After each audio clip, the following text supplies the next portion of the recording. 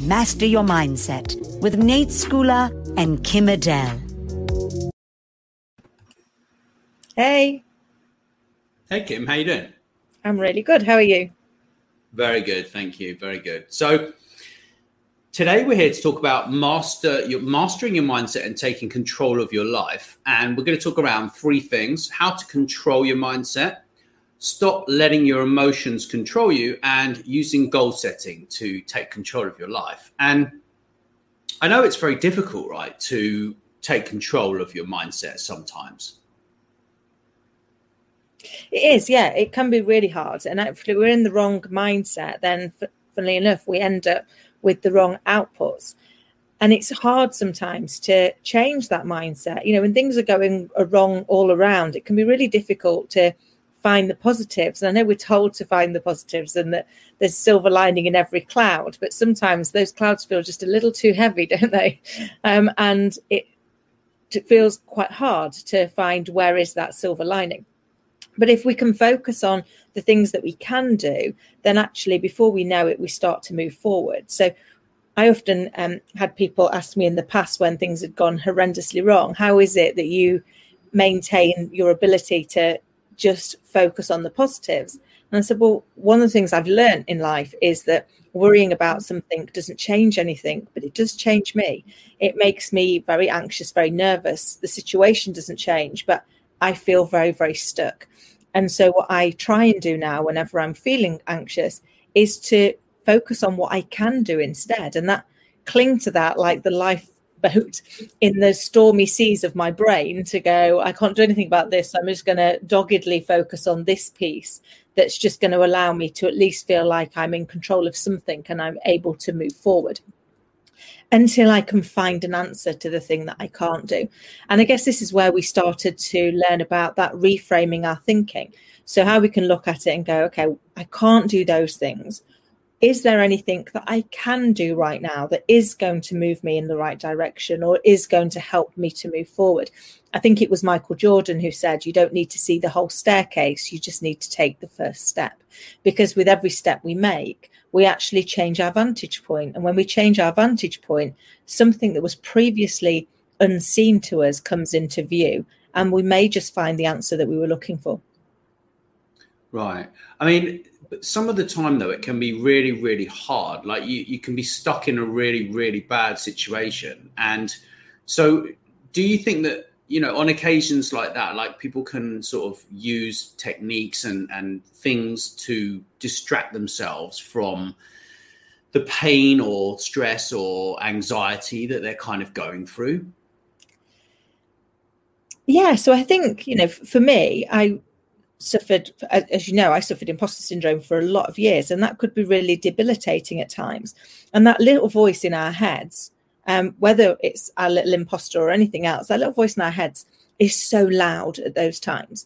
And you can struggle to find the time, the space, the release from that constant barrage of abuse that we give ourselves. And what I learned, what I learned over the years was that actually what you want to be able to do is try and reframe your thinking.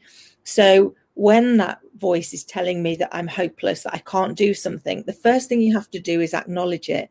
The human brain doesn't like it if we just ignore it, to push it away. It will just get louder and keep pushing, going, you're not listening, a little bit like my little girl if she's not getting attention. So you've got to first acknowledge what it is that it's saying. But then you need to ask yourself, are there any examples where I have survived something like this before, where I have got through this, where I am able to do whatever it is that's currently feeling so difficult to me? And the reason you ask yourself that is your subconscious brain is the happiest little helper you will ever have. Whatever you're saying to yourself, it thinks is important. The problem is your subconscious brain doesn't understand the difference between helping and harming. And because of that, whatever you say, it goes and tries to find you more evidence. So if you say I'm really bad at something, or I can't do this, or this is actually just the biggest challenge and I don't know how to get through it, your subconscious brain is going to go and find more examples to build that overwhelm, to fuel that fire. So what you have to do is go, okay, I get it. It's a really tough situation. Are there any examples where I have got through this, where I have been able to do something, where I have been able to move forward. Because then your subconscious brain runs back into that library of your mind and comes back with all of the examples of when you have done this.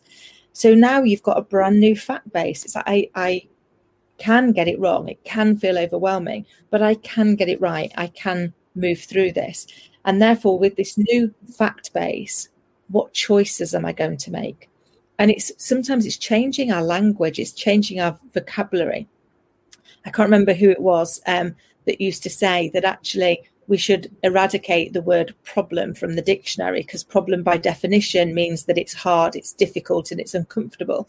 If instead everything was a challenge, and some of those challenges are ones we look forward to, and some of those challenges are ones we'd rather not have, then actually we're putting our mind in a different place. So we're no longer automatically assuming it's hard. And I get it's easy for me to sit here and say that now. You may look at it and go, well, what problems have you ever faced? But actually, you know, there have been times when that challenge that I was facing was just too great. I remember in a particularly melodramatic moment of my life when everything just was too much, what with illness and relationship breakdowns all happening simultaneously, and the job and everything. It was, I mean, if you couldn't pick everything in one go, it happened. I was in a place where I didn't have to breathe. Now, how melodramatic is that? Clearly, I've got a little bit of the inner actress in me, just like my little girl, because I did know how to breathe, and I'm still here and I'm still breathing. But in that moment, I didn't know how to breathe. I was so lost. I was so untethered from everything that I thought I knew, that I thought I understood, that I didn't know how to keep moving forward. And so what I did in that particular moment was look at what were the things that I could do. And for me, in that moment, my little girl was my saving grace, because she was a baby. She wasn't quite one.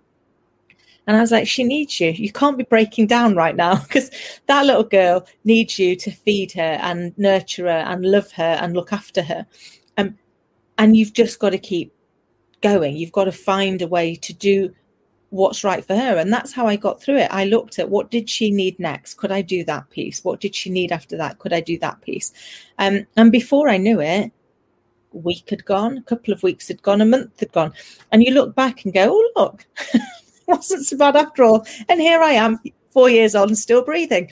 So I can get through it. But at the time, I absolutely appreciate it can feel so overwhelming that you can't see how. So for me, focusing on those really small things, the one or two things that I think, well, okay, I could do that. It might not feel like much of an achievement, but at least I'm doing something, I'm moving forward. And, you know, as you know, I've said it before, some days, you know, my goal to myself is that I adult appropriately for 12 hours. And if I've done that, I've done pretty good, because there are some days where you just can't do anymore. And I think we've got to learn to demonstrate passionate self-compassion, because we would be compassionate to everybody else, but we need to be compassionate to ourselves as well, because you can't pour from an empty cup. So we have to be able to say that we are looking after ourselves and that we're taking the steps that we can take. And I guess for me, the other thing is every single one of us has survived 100% of the challenges that life's thrown at us so far. That's a pretty good batting average. So I would take some confidence and some comfort that actually you can get through it, even if you don't know how to right now. Ask for help. Take the steps that you can do, and actually allow other people to come in and help. That was something I was really bad at for a lot of years, and people want to help. Yeah.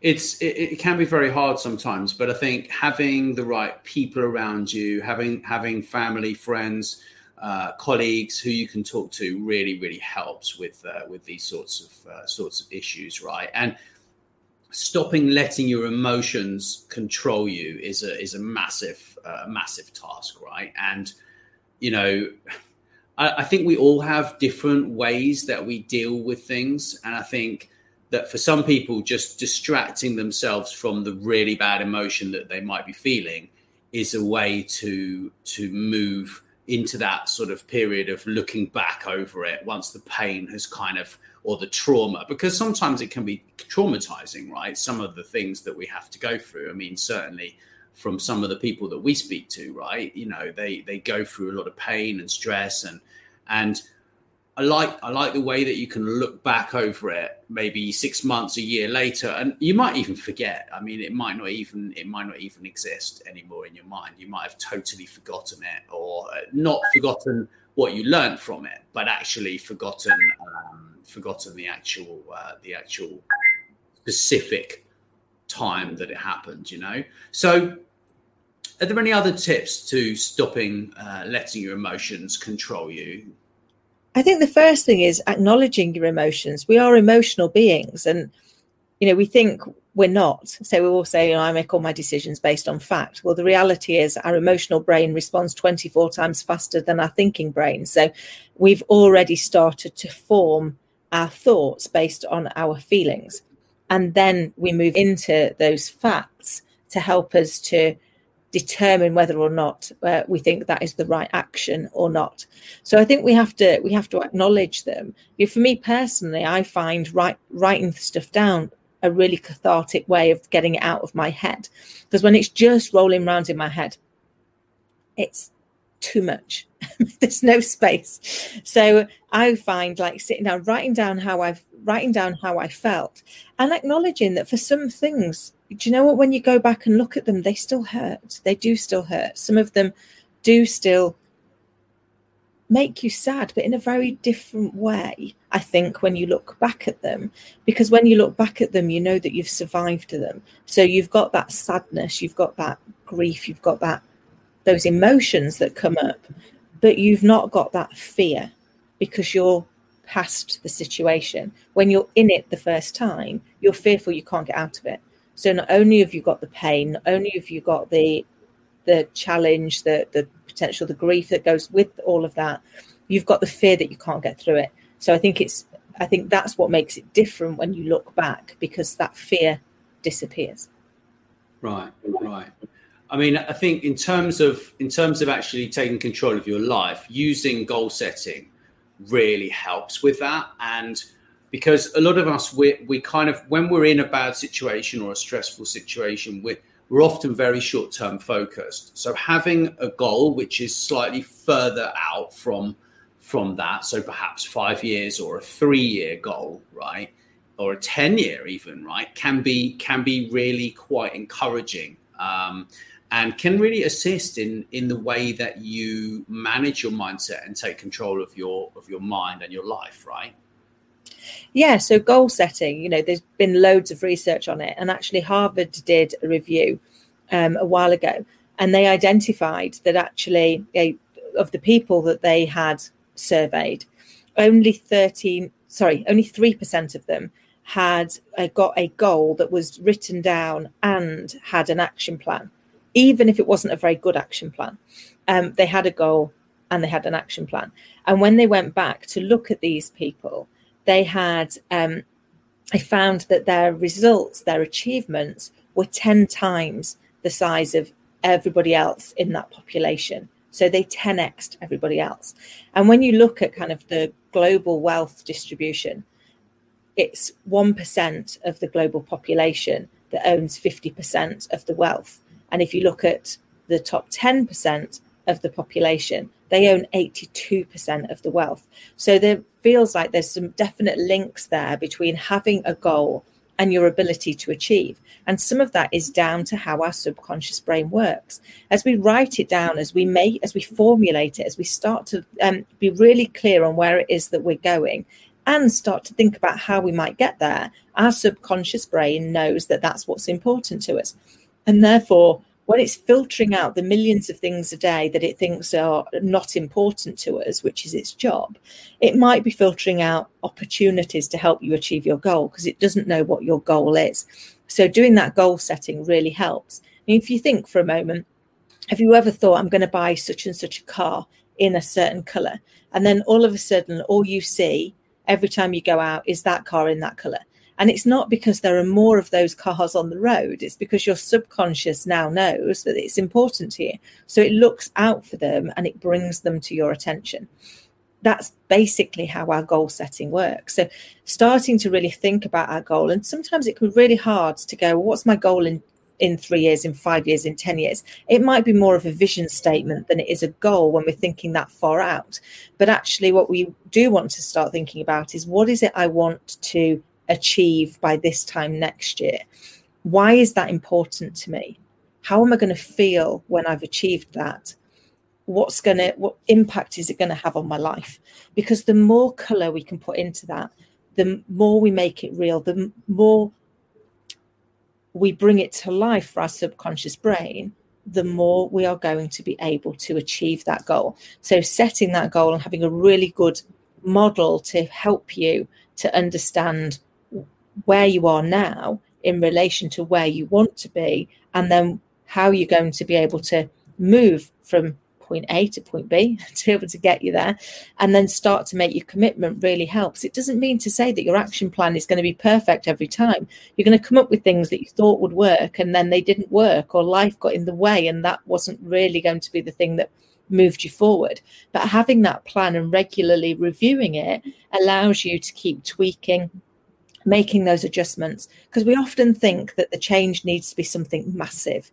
But the reality is it's often just a couple of millimeter tweak that we need to do to enable us to change our direction and to really alter our outcome.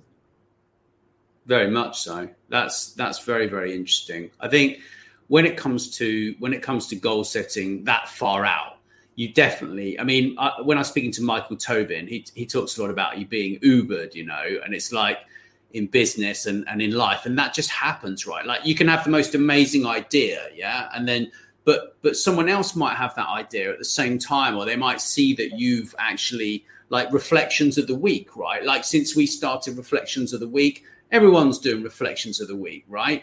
But I kind of look at it in terms of there's kind of space for everyone as far as I'm concerned. And mastering your mind and your emotions is so important to being happy, right? And then having that kind of glass half full mentality, I find, for me and you as well, is so important. And framing that situation and actually what it meant to us, and saying, well, okay, at the time we thought, oh, well, it reminded us of how useless we were perhaps at school, or when we did something really bad when we were kids, right?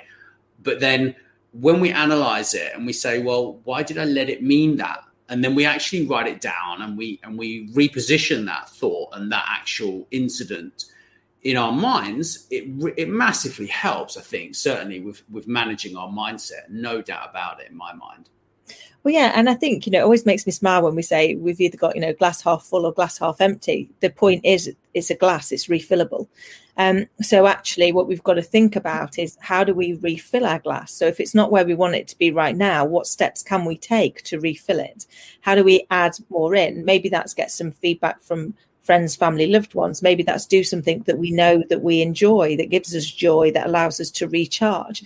But I think for me, whenever we get into that place, which is, how we're feeling, we've got to look at, how do we, if I'm not feeling great right now, what could I do that could make me feel a little bit better?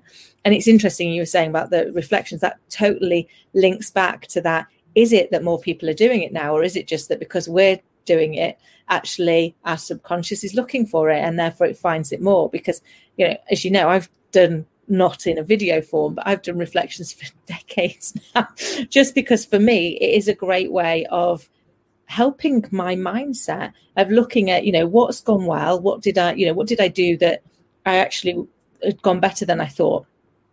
What have I learned? And that might be something that didn't go well that I need to do differently, or something that did go well, but I hadn't expected it to. And as a result of that, what's my takeaway? Because I think as long as we keep doing that, we're continuing to grow, to evolve, to develop. And that's what we're here for, to continue to learn. As my nan always used to say, every day is a school day. And God bless her, she's right, because every day we can learn something. We learn something from everybody we meet, as long as we're open-minded to the lesson. Very much so. Very much so. Yeah, it's just about putting one foot in front of the other, right? No matter how bad it seems or how bad it gets, right? Like, you know, if you're not dead, then like, you know, it's not the end, right? Like that's kind of how I look at this. And thank you, Kim, for being so generous with your time. I know you're always mega busy. So, and thanks to everyone for listening. Yeah, thank you. Yeah. Oh, and before we go, don't forget, if you want some more information on goal setting, you can go to elitecoachesclub.com and you can find out more information about that there. Fab. Thanks all. Until next time. Thanks. Thanks for listening to Master Mindset. Please don't forget to follow wherever you listen and tell your friends. This podcast is a part of the C-Suite Radio Network. For more top business podcasts, visit c-suiteradio.com.